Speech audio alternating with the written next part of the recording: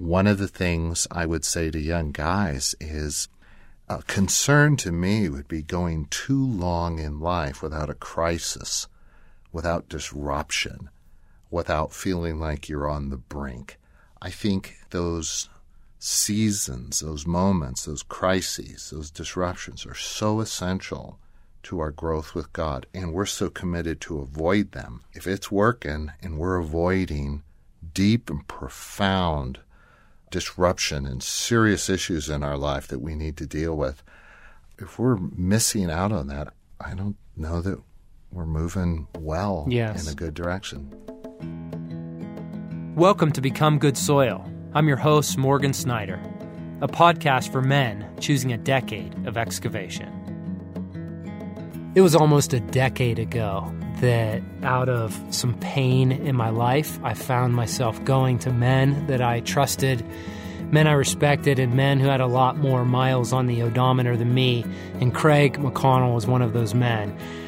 Sat down with him after I posed a question to him of what is your advice for a man in his 30s in that season of young marriage, young kids, young career? What would you have to say as a man who's taken the ancient path? And so now, almost a decade later, I've asked Craig to come into the studio so we could remember that conversation together, tell some stories, and I could lean into his advice even more. I think you're going to like this. Well, buddy, this is awesome. I was praying before we came in here and just thinking about 7 years ago, we sat outside the outpost in folding chairs with cigars, and I asked you your counsel to a young man turning 30 that was backwards and trying to figure out how to walk with God. And Craig, as I was praying before this, I was just overwhelmed with gratitude that 7 years later, we get to sit together again. We're here and we're living. God's done so much, and we're still walking together. We're still walking with God. It's beautiful to think how many miles have transpired. And at the same time, to me, it feels like yesterday. Mm-hmm. So thanks for joining me. That conversation was huge as it shaped the last 7 years. And as I've reflected on it, I wanted to hear more of your heart to a younger man from a man that's taken the ancient path, like Jeremiah talks about. You know, he instructs us as young men to follow the ancient path, to look for the signposts that will lead us to life that older men have traveled, and you've traveled a lot more miles than me. And I want to learn from your wisdom. I want to learn from your walk with God, and I know so many other men could benefit from that. So this is a chance to just turn on the mic in what would be our typical conversation and capture some of these stories. So for context, to start us off, maybe some of these guys haven't traveled with you as much as I have. So I'd love for you to give some context and even maybe some of your story of leading up to today, kind of the external world you live in, but how you got there, so that then we can dive into the deeper waters from that place, but so people can know you. Yeah, Morgan, it is good to be with you, and it feels like more than 7 years ago, although I was surprised, and I know we'll get to this, but I was surprised looking over the advice I gave you. It's pretty solid. I'd stand by it. That's awesome. Whether it's worked or not, I stand by it. Yeah, it's a different conversation. My current external story is been at Ransomed Heart for 11 years, married, going on 38 years, have 2 children, 2 daughters, and grandchildren, and I'm 61. Backing up a little, was a pastor in a couple of large churches in Los Angeles, where I'm from, and raised my family, but pastored for close to just under 30 years. Love my family. I love what I'm doing. I mean, that's the quick and current external story. And Craig, in that external story, what would you say you're enjoying most these days? Rebuilding my basement, reading, going deeper with Lori, working through some of the shit that is my internal world. That's pretty close to what I'm enjoying. That's a good list. So I'd love to rewind the clock with you, go back to the 30s, or whatever years for you represented that season of life that's very distinct, where you go from being young and free and wild to your life matters to other people. You know, Lori comes along, and then Lindsay and Megan, these two little girls, and you're starting your career as a pastor. I'd love to go back to that season and hear a bit about externally, what did that look like? And then internally, you know, there's always two stories going on. One is the one we see, and the other is the life of our heart as a man. So rewind the clock with me and give me a snapshot of what the 30s or that decade was for you. Yeah, it was a long time ago. The 30s, I had come to Christ, finished my college work and then seminary, and was a young pastor in a church. And I'd put enough years in as kind of going up the ministry ladder that I'd proven myself successful in some form of ministry. And so mid-30s, I was launched into a megachurch setting, number 3 guy on the O chart, and was excited about changing the world. I'd gone through some pain, suffering, counseling, felt pretty good about my marriage, didn't have a clue on my girls, but hey, they were behaving well and were still young enough that I looked good. They covered me. And I think, Morgan, in my 30s, I think this is typical. I had some insight. My life had been changed with God and my understanding of Him, and I was ready to change the world.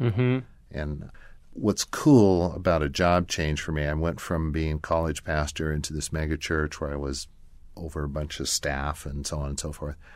And what's cool about a job change was it gives you the margin and the freedom to be the guy you've kind of developed into, but you can't fully express because whatever job you were from, they kind of put boundaries and limits. And so it was my mid-30s, I took on this role in this new ever-increasing responsibility. And I was so sure of myself and what I had to offer and my insight. I just remember I could go to a committee meeting on the Music and Worship Committee, and I had insight that would change their lives if they listened. It's beautiful. And if they listened, this committee could go for 3 years just wrestling with the profound insight I had. You had it. And so how'd that go? Well, for years it went great. I was the insightful, deep, vulnerable, true guy who loved God. So I kind of had this circle in the megachurch that loved me, followed me, listened to me, took my classes, and I was living with a lot of steam, a lot of validation, a lot of encouragement. Just figured it wouldn't be long before I was head guy of some megachurch and bringing the kingdom. Right. In ways that no one else had yet. Oh, you bet. I'm assuming that storyline just continued to 61, and you megachurch pastor, senior pastor. What do you mean continued to or 60? Not? I'm saying, so what happened then? Oh, what happened? Did that work continuously for the last 30 years? Yeah, look at me now. Overweight, just tired, run down, ragged. Full of life. Yeah. Beauty is in the eye of the beholder. Yeah. No, that didn't work. I think, looking back, Morgan, God brought a few immovable objects to disrupt my world and my life, to alter my hopes and plans dramatically. So I bumped up against some immovable objects, and those immovable objects were a world of being a megachurch pastor that I began to, there was nothing about that was attractive. It was full of bullshit. and just professional tips, techniques. So the world I was kind of being groomed for and was kind of on the fast track to be successful at and wanted began to turn ugly for me. I began to see things I hadn't seen, experience things I hadn't seen or experienced.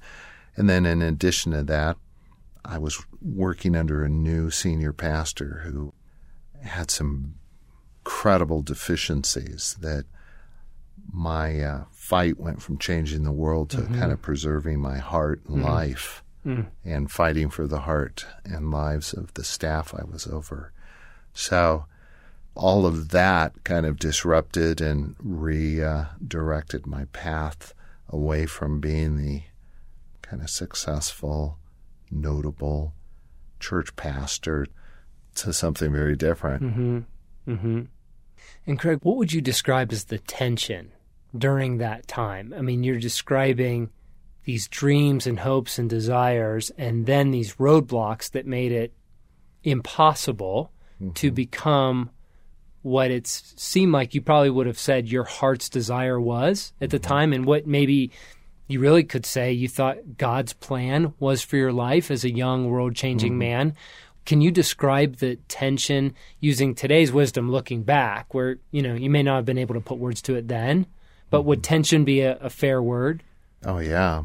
At the time, the way I interpreted was this is immoral, deeply flawed man that I was under, and I was the more noble warrior on the true path of godliness, pursuing God, righteousness, and I was fighting for that and for the health and life of the church and for its mark on this world and for the staff that I oversaw, kind of fighting for their hearts and lives. Looking back, I think it was a divine rescue.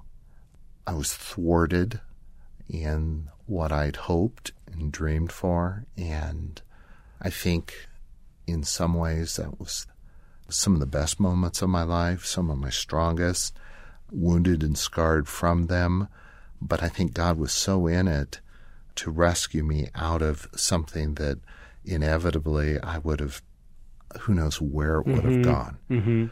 But at the time, the tensions were, I'm on God's side, and this thing's going in an entirely different direction. I'm the righteous man. And so much of the story was about me.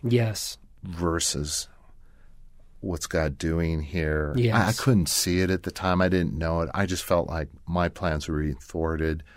My life's being ruined, redirected. Where are you in this, God? My ability to interpret it clearly didn't come for years later. Craig, as you look back on that decade, what would you say God was mostly up to? And then to what degree were you participating with that? Yeah. Looking back, Morgan, I'd say there's probably progressive stages in our development as men. And coming to know the Father and Him initiating and validating me that we inevitably go through. And that for me, the 30s was me going full guns in what I thought was strength and glory and significant maturity for my age and just running out of steam, being exhausted, just coming to the end of a season where I thought I had a whole lot more control, vision, and kind of destiny than I really did.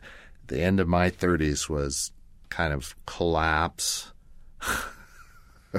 coming to the end of myself and finding my much deeper need for a new way of living and a new relationship with God. Well, I mean, what you're describing, I think while it's painful, something we're discovering is so universal to so many men. There's a verse that says there's a way that seems right to man, and yet in the end it leads to death. And I think that verse is so humbling because God's speaking to us as people who walk with Him, saying, I know that you really, really, really think that this is right. Right. And son, this will lead to death. Right. And there's that's interesting, Craig, you used the word exhausting because, boy, isn't that the pattern of so many men in their 30s? They throw their best energy into what seems like God, what seems like their calling, what seems like running after world changing. But in the end, so much of it is about them. And what that exhaustion comes from is perpetuating the life of a man who has yet to wrestle with the deep matters of his heart, who's yet to become whole and holy and engage God in the deeper work of maturation, the deeper work of growing in wisdom and stature and favor with God and man, that we exhaust ourselves because the false self becomes less and less efficient to produce life. And so you get to the end of the 30s and you think you chased a dream and you chase God, but you're left with some real questionable conclusions, right? Mm-hmm. Do you think there's a way around that? I don't know. And what I mean by that is I have some hunches from sitting at the feet of so many older men, and still I find myself in that struggle of exhaustion out of throwing energy into what seems like the noble fight. But I guess I want to maybe put that question back to you. What do you think? If you could relive it again, if you could go back to those same circumstances, believing that God actually had you in that place as the 2 or 3 number man and these desires to change the world, how would you have lived a different way, knowing what you know now? Yeah, that's a great question. I don't know if there's any way around that. I think having a great father who fathered us as we were intended and meant to be can make those realizations in that decade a lot different. But who had that father? Right. And in terms of looking back, Morgan, I don't think my knowledge base or my worldview has changed significantly since those days. I think I had a good handle on wisdom from God's Word, understanding the human heart, God's heart, life problems, growth. I think I had a good grasp on kind of a head approach and knowledge of God and Scripture and all of that. It just seems like there's some inevitable process where you've got to go through and live, and just though you know better, you get disrupted and confronted with God in a way that all that I think and believe has to become real. That verse, there's a way that seems right to man, but the end is death. So what do you do with that? I mean, until you hit something that feels like death, until there's some personal encounter with that truth where it goes deeper.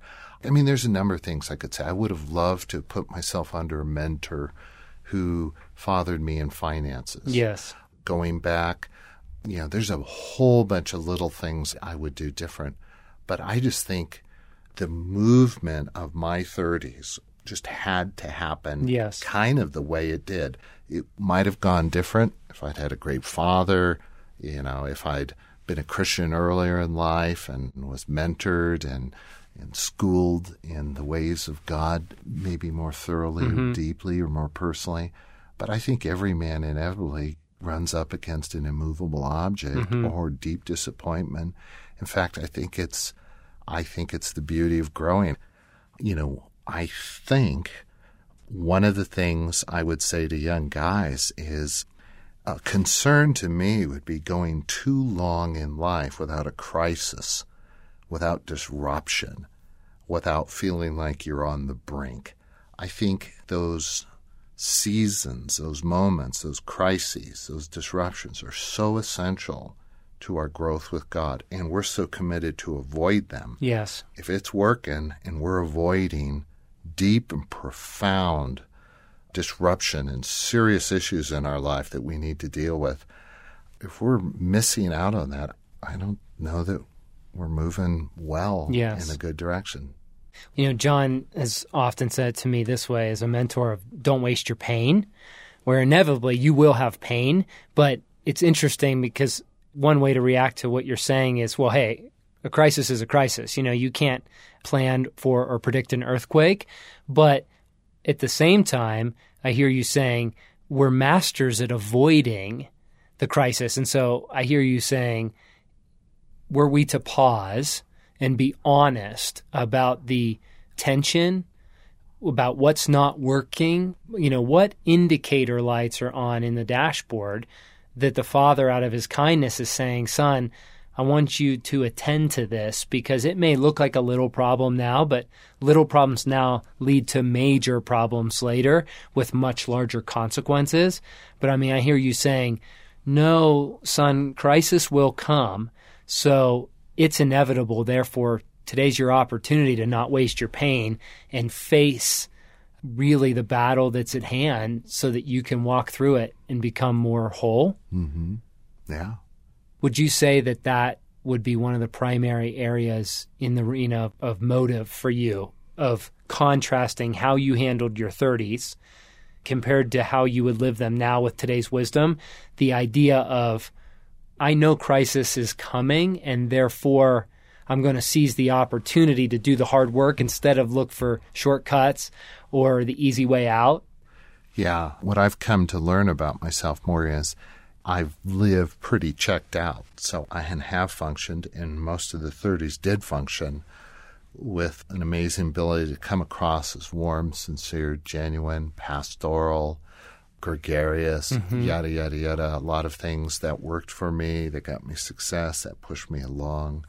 But a whole lot of the 30s was me checked out, just going through the motions, being checked out. Yes. I didn't have eyes to see or ears to hear some of the realities that were present in my life, and to accurately interpret or see them as I need to address. Yes. Unless it got in the way, it was ignored, avoided, or unseen. Now, take me back in there, though. You're back in your 30s, and like you said, you had the ability to look engaged, but the reality is you were pretty checked out.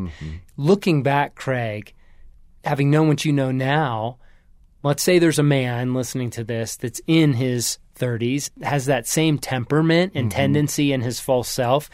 Were there indicators at the time that had you seized God's invitation, you could have avoided a lot of pain and a lot of obstacles by really owning that piece of your story? Yeah, that's the tough thing, Morgan. I don't know until I was confronted directly with that. Yes. That, ever being called on it. Yes. Confronted with it. Yes. Life was working. I'm smoking. Right. I'm moving along. And it wasn't until later that I directly got confronted and was in a season in life where it was unavoidable. And I began to see, gosh, I've been living my life, pretty successfully checked out. Yes, yes.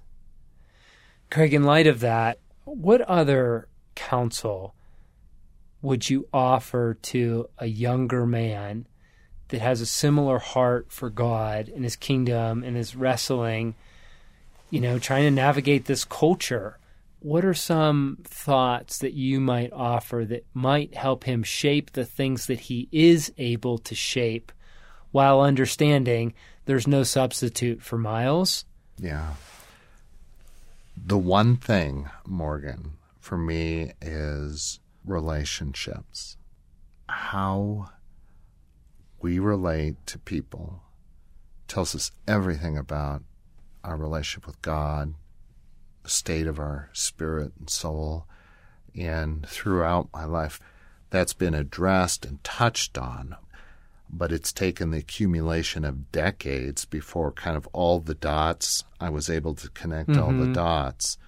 But what I would say to a young man is, a 360 view of how you relate to those under you, over you, next to you, the feedback you get from your relational style, how you relate, how you come across, how you're perceived, is the most vital, accurate, and true kind of reflection of what's going on in your heart, soul, and life. And if you can either garner that input from those around you, if you can garner that input if you have eyes to see and ears to hear, how you relate, your relational style, the weight of your life, and how you affect people, that will give you the data, the insight you need on what to deal with, where you need fathering. That will expose you. So as I look back, went through counseling, had some marital issues, was aware of issues with parenting, those would be the portals through which God could call out and confront me on being kind of checked out. And those would have been the opportunities for me to change or turn things around. But it wasn't clear to me then how deep systemic, the issue was till later. Yes.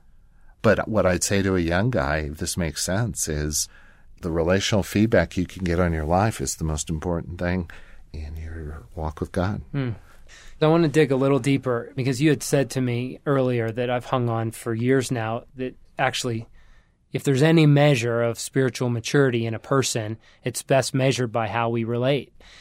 And so of everything you just said in that comment, Craig, what I clued in on was a 360-degree assessment of your relational style. And so putting a couple pieces together, you've been really forthright with we don't see our lives very accurately. And so while we have the best of intentions, the man we perceive ourselves to be is often very different than who we are.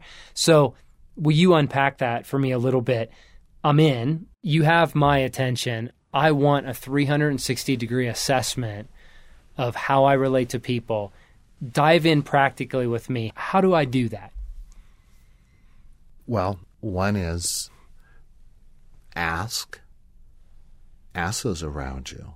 Ask men that you can trust and make it easy as possible for them to share with you by saying, Charlie, I need, and this is a humble posture, I need eyes that see things I don't. I am a man who I long to grow. Here's how I see myself, strengths. Here's how I see myself, weaknesses, relationally. Can you give me some feedback on that? Do you see the same thing from your experience of me? I mean, that's kind of a formal conversation, but informally, it's on your hunting or your fishing trip or playing cards or having dinner some night. Just pick up on how do people seem to respond to you. And if you get the chance, ask them. An introspective thing to ask yourself is like, how do you feel and how do you relate around a checker at the market, a waiter, those under you? Would a transaction at a cash register in a drugstore, would that cash register person, that clerk, say words like, that was different. He was warm. He was friendly. He was present. Now, you can't live under the weight of being on for every single person in the world. But the question would be, how do people experience you? And beyond your little circle, do you get compliments? Do you get feedback? Do you get, what's coming your direction?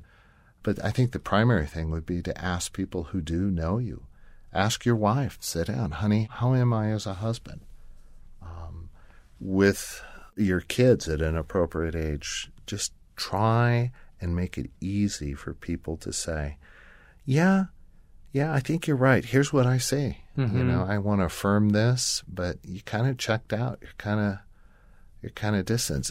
Here at work, I'm getting feedback constantly from the gals here. I remember one of them just 2 years ago said to me, how come you never look me in the eye when you're offering me some suggestions for growth? It's like you're not talking to me. And I just thought, wow, that's insightful. Interesting. I'm not, being present and strong and looking them directly. So people's feedback, and then just before God, asking him, do I love my enemies?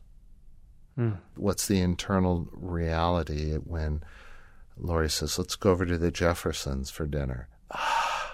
What is that sigh about?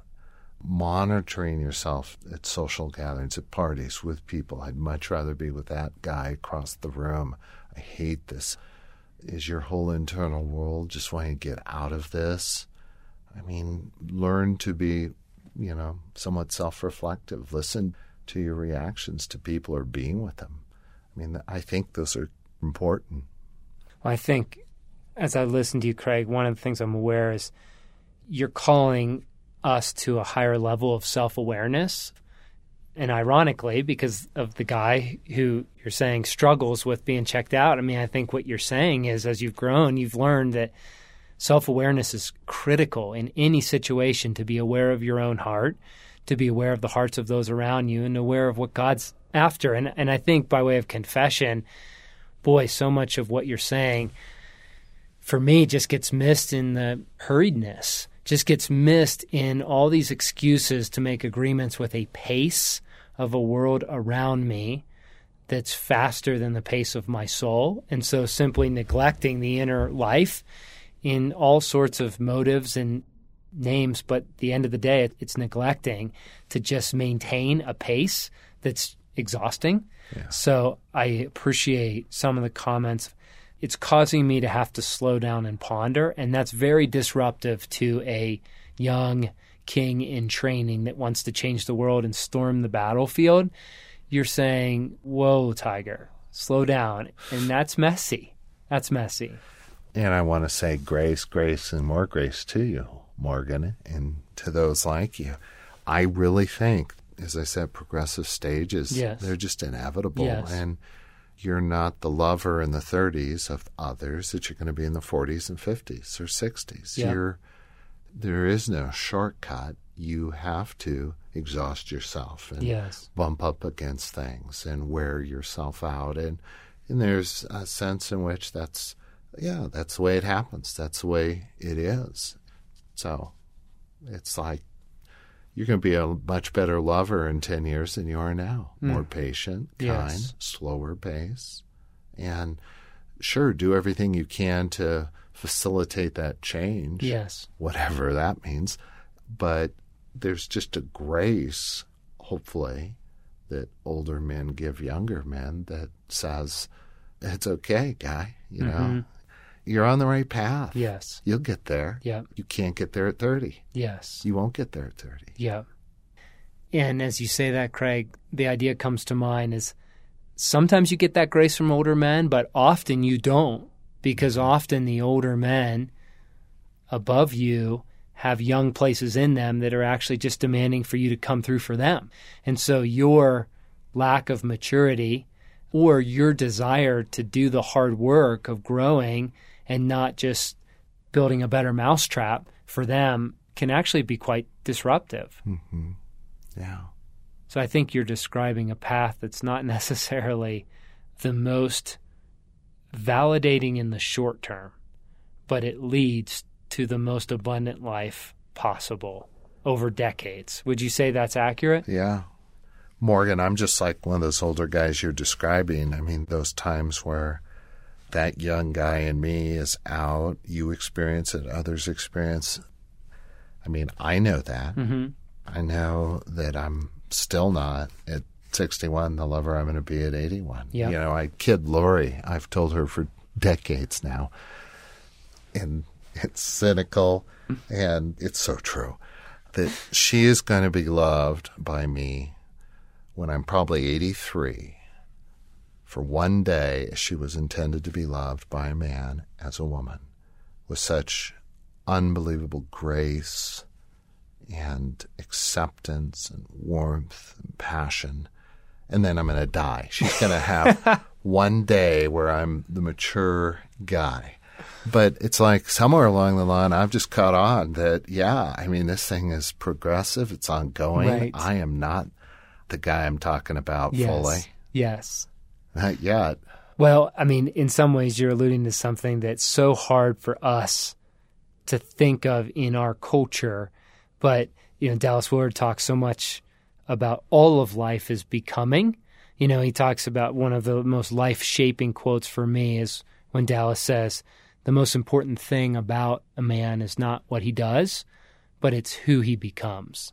And so the question is, who are you becoming today? And I remember this great story of Billy Graham's wife. She was going through this construction site and all these detours and frustrated. And finally, she gets to the end of this construction site, and there's a sign, and it says, "End of construction. And thank you for your patience." Years later, she passed away, and that's what she had put on her tombstone. End of construction. Thank you for your patience. I remember the first time I read that story, I just teared up. I mean, even as I do now, because so much of life feels like, just more and more under construction. It's like the Pennsylvania Turnpike growing up. It was never complete. There's always another section under construction. And yet, that's the point. What if, I guess I want to present that as a question, a statement, is what if all of life is centered around us becoming, and it's all preparation? Like Peterson says that heaven is the consummation of our earthly discipleship. All of this is preparation for our role in the kingdom to come. And if I begin to believe that, and as I begin to believe that a little bit more each year, I treat my heart more kindly, and it gives me more hope for myself and those around me. Yeah. Well, let me ask you, Morgan, just in your tears in this moment, just thinking about that, are those tears of hope and joy? Are those tears of kind of pain and loss and just, there's so much work to be done? It's both, but mostly pain. I would say it's both, because I'm longing for kingdom come more than before. 7 years ago, it wasn't even an operational category, and now it's a daily prayer. Jesus, come back today. But I think it's mostly out of pain, Craig. I realize much of what you're saying, that the way I relate to people causes harm. I just had a lunch date with Sherry to try to work out a hard conversation that did not go well last night. It just leaves me with sadness, because she's the one I want to love more than anyone else. Right. Think about tensions with those under me and those above me, and wish it were not the case. And I just feel that pain of, when will this ever be better? So I think it's both. But I would say that the category of hope, the tears that say, no, the day will come where we are no longer under construction, and we will get to express our gratitude for everyone's patience around us, that'll come. It's coming, and it'll be a good day. And my guess, Morgan, is that hope will grow deeper roots and just be more and more profound reality for you, as it is for me. That, and that takes so much of the energy and pressure to perform and get it all right here and now off. Yes. Yeah. Enormously. Yeah. And that's why Churchill, why run when you can walk, is so profound. There's no need to run. Right. If you're Churchill, the master of conservation of energy. Craig, I'd put in front of you a piece of paper that is your counsel to me. Isn't it 7 years ago. Gosh. Yeah, take a look at that. Read it before you say how good it is. No, I have. I've read it. I'm going, whoa. I wish I was this man. I think I regressed. Oh, buddy. I would love for you to read this out loud. This was your counsel to me 7 years ago. And then I would love for you to react to it. Love to. So these are words from at the time, a 53-year-old Los Angelino. Notice the accent. It's really there. Good accent, Craig. Yeah, well, it's clearly well practiced. Yes. To a 30-year-old man from Pittsburgh. And my counsel then, and it all stands today, would be first, love the Lord your God and love others. And appropriately, number one, there's no greater guideline and command, and that is Christianity life simplified to its purest form, is simply to love God, love others, period, end of story. Then I have know his heart and know your own heart. it's just huge to know the fathering good heart of God, and then to know what's true of your heart, that it is good, and that the deepest and truest things about you are good, godly, rooted in Him, in His unique and beautiful design of you. You must know both hearts. And I actually think that to the degree we know our own heart, we know God's. I don't think you can know God's heart without knowing that your own is good and deep and profoundly true. I put down Addiction and Grace, and that was both a reference to a book by Gerald May and also to a reality that I do believe that throughout this life we're addicts. Because it's this side of heaven, we find substitutes for God and things we lean into other than Him, and that's forever and always true of us in a fallen, broken world. And yet there's a tremendous, beyond understanding grace God gives and extends to us and over us in this season of our brokenness and fallenness still having a reality in our lives. I put down, remember the mythic nature of life, but don't take yourself too serious. I mean, it's just, there's lots of deep and profound realities in life and that we embrace, and we can become kind of caught up and view ourselves as bigger and more epic than we actually are. Just don't take yourself too serious. That speaks of humility. That speaks of I'm learning how I interpret life in 10 years will be different than how I view it now, and everything that I think is right, profound, and passionate and true can alter so quickly. I put down read history.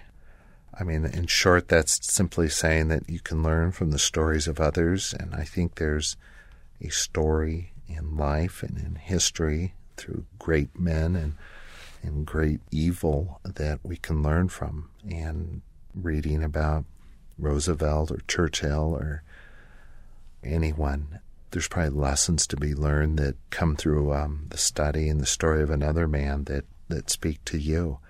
And I think it's a cheap, quick, easy way to learn a lot about yourself and maybe what God has made you and the time you live in, and to see that there's really nothing new under the sun, that every problem we're facing now as a culture or civilization or country or individual has come before you, and you can glean incredible insight, understanding, and deep, profound kind of sense of perspective by reading history. I put down live with conviction, which is true, and then I add knowing that most of what you believe now will change later, and it's just true. I would have crucified other people 20 years ago, 30 years ago, in my 30s, that now I would embrace as beloved brothers and friends. How I see what I view as important and essential and crucial to living and life and to the faith has been reduced to just a few things. Next thing I put is desire and rejoice for heaven. I think if we were truly present and clearly understood life here and now, we would spend most of our time just hoping and rejoicing for heaven and realizing that so much of what we yearn for is found there, which gives us the energy here and now to proceed despite great disappointment and imperfections. I put down live knowing that you may lose everything precious to you. It's just true that the guarantees that God has made for life don't include perfect health, perfect family, and everything being pleasant and wonderful. And as a pastor and then just as a person, I've been close to people who've lost everything, absolutely everything. It happens, and there's something in knowing that we're frightened of, when we don't like to think about, and we don't like where it takes us, but it's absolutely essential to grapple with our mortality and how fragile everything is. because it absolutely drives you to God in a deep and profound and necessary way. I put laugh, which if you don't do, you're dead. You're just dead. And I put cry, which you inevitably have to do. We simply are living in a world that is full of laughter and gives us much opportunity just to cry. I mean, just look around and you can do both within 5 minutes. I put down be your own man. I mean, come forward, stand, offer what you have. Let people feel the weight of your life. And then I put walk humbly. You are not the Christ, and you are flawed and broken, and all that you are will change for the better. Realize that. Put down offer your strength. I mean, bring it. Be confident. Be strong. Just bring it. And then I put let the Lord exalt you. It's impossible to be exalting yourself in this world, but if you can disengage from that and have moments where you let the Lord exalt you, where you take the back seat, where you're not fighting for your own legacy and your own validation, but you're trusting fully in God, is ultimately the posture of heart that we need. And then I put down, half jokingly, wear sunscreen. And the point there is there's just such practical things that have consequences. I mean, save money, wear sunscreen, spend time with your kids, whether it's quality or not. I mean, there's just inevitable consequences to wisdom in living well. So those were my words of advice to you 7 years ago. What's the laughter, and where does your heart go with that? Well, I wouldn't change one of these. I might add one or two, but not many. So it's good stuff. I'll stand by it. You know, these would be my words. Another man would put them differently and have some things that I haven't learned or captured or seen, but I like those. Craig, it says a lot about who you are, to be fully candid, that 7 years would go by and it wasn't the latest, greatest. It wasn't the tips and techniques, but these are, kingdom, tried and true signposts of an ancient road, and that you can smile and laugh and think of the hell that you have faced in these 7 years and your battles with near-death experiences for you and for your bride and for your grandson, and to battle cancer, to think of what you've been through, so much of it unnamed, and to think that you can still laugh and that this counsel still holds true says a lot about the words you've just shared. Yeah. Well, I want to laugh and cry. Yeah, you're doing both. And I think it's damn good, but I don't want to take myself too seriously. That's right. You better not. You're offering your strength, but let the Lord exalt you, right? Yeah. Well, I think he may be right now. Yeah. Well, I see some glow around your chair, actually. Yeah. But I thought that was just that's my son's great. Yeah. Oh man. So, Greg, pitfalls. What would you say to a young man if you had to just name one or more pitfalls that are the ways that seem right to a man and in the end lead to death in this decade? If you were speaking to a Padawan, speaking to a grandson, to help point that out of a few signposts that we may say, no, I'm not sure, but you say, if you have ears to hear, here are some pitfalls. Yeah, I think one would be not recognizing the forces at work set intent to destroy you. I don't think the battle we live in, the war we live in, was as real to me in the 30s as it is now, because the time has given me the opportunity to see men who in their 30s with me were really, really good men, and they're lost. They're lost. They've abandoned God, their wives, their family. So there's the significance of the world we live in and its toxicity and its violent nature and its the direction of it is to destroy you and your life, that would be a pitfall to underestimate. Another would be simply you have an internal world, whether you're in touch with it or not, and it can be dark or it can be very discouraging to take a look on the inside, but you cannot avoid that. To avoid that would be a pitfall. I think a pitfall would be to look somewhere other than to God for your measure for success, is your fixed point of how am I doing in life. I so admire men who have a sense of confidence that they're living their life well in this stage, not because of the validation of man or their achievements, but from God. There's something about, and I'm thinking of one right now, this man is so freaking comfortable with who he is and how he's living. I long for that in my own life. But what's your fixed point for measuring your success and how you're doing?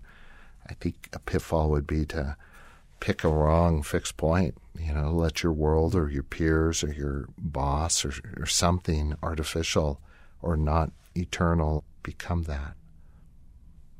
To pitfall would be to miss that love's the supreme command. As I've said earlier, that's all that matters. Yeah. And okay, here we go. You guys are just trying so hard to figure it out. And I am grace and love and understanding. That's what you do in your 30s. I mean, it's just inevitable. You're going to come to a point where you chill a whole lot more and relax and things find perspective. And I just want to say that day's coming. Yes. I can't serve it up to you. Yes. You'll get there. It's coming. It's like grace, grace, grace. Yes. Yes. You're a good man. Stay on the path. Get the podcast. Do the work. Study. Be in the small group. All those things are wisdom, true, helpful. But there's inevitably what you long for is a work of God that you cannot manipulate, manage, or you can't set a timeline for. And yet it's coming. It is coming. It's coming. It's inevitable. It is inevitable. And for an older man to speak to a young man and say, you are a good man. You're going to get there. It's 10 years, it's 20, it's 40 years off. You'll get there. Yes. I mean, just so much pressure released. Yes. Yeah, there is. I mean, Craig, to be candid, there's an ease that comes when you say that. There's some burden lifting because it's what we hope for in our heart. And it's a rare and yet very true circle of older men that's what I feel around them is, just the permission to exhale. It's very comforting. And I feel like even in walking in the Council of Older Men for 7 years, I've felt a shift, truly. Not enormous, but big enough to measure, and believing there's more to come. Yeah, I've seen that in you, Morgan. You have shifted and are shifting from this driven, almost compulsively busy, active, pushing into things to much more circumspect, reflective, seeing your deep need for stepping back, having Sabbath, rest, a rhythm, health, life. You've gone through enough pain, suffering, and loss, and you're aware of your internal world. You're on the right path. And, those annoying little quirks of yours, I'm confident in another 40 years will be gone. Why am I not deeply encouraged? Oh, my goodness. Oh, my you feeling everything lift I'm again? I'm feeling the love. Yeah, I'm back to self-reproach, shame, disgust, and looking for a new mentor. Read history. Wear sunscreen. Yeah. Gosh, there was something on pitfalls. Yes. Can I add one more? Please do. Somewhere along the line, I lost my ability to dream. And you and I, we've had this conversation. One of the things I love about Bart Bart Hansen on the team here is his ability to dream. And he has a brochure just full of dreams and things he wants to accomplish. And in Bart's presence recently, I've realized that over the last decade, for some reason, in the midst of all the good and the bad that's been unfolding and taking place, something has been taken or lost or given up by me, and I've just lost my ability to dream. It happened after my 30s, but it just feels like it's a pitfall that I've found in my own life. I've fallen into a season where I just don't dream much. Mm-hmm. And it's not good, and I don't like it. And I'm trying to pull myself out of it or find a way out. And so I guess to a younger man, I would want to say, in all the movable objects and things you bump into, you just don't want to lose desire and hope and dreams that are in this life, in this time, and for yourself, because it just feels like it's a numbing and it's a stripping of your humanity and in your glory and your strength. So always hold on to dreams and foster them and nurture them, and don't let anyone steal them, though they may be modified and altered. Craig, this may feel vulnerable, and I understand if you don't want to go there, but it would be pretty powerful to hear about one of your dreams by way of example of something that you feel like maybe you let go for a time, but you're trying to get it back and claim it.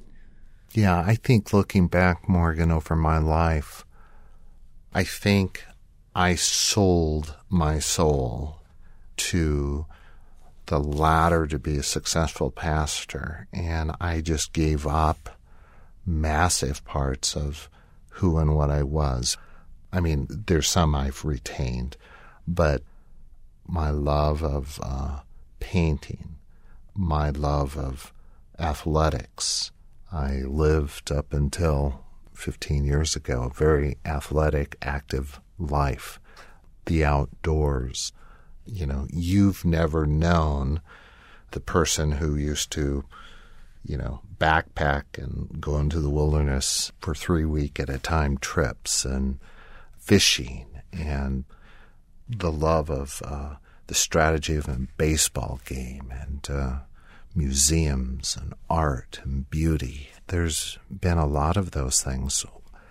I do find that now that I've seen that, now that I'm addressing it prayerfully, asking God to resurrect or recreate or restore or redeem, it's so interesting. I've found myself in just little ways.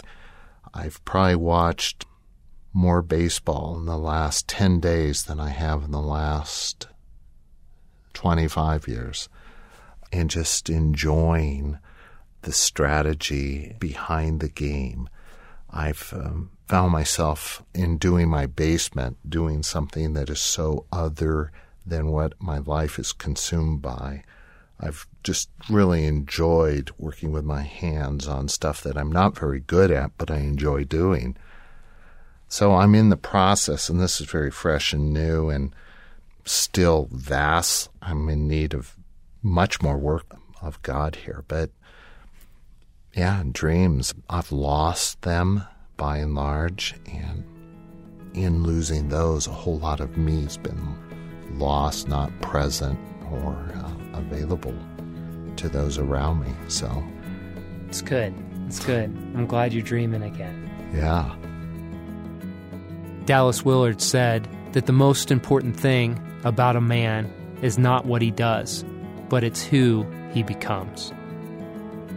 If you enjoyed this and would like more podcasts and blogs and other resources to take this decade of excavation and go deeper, join us at becomegoodsoil.com.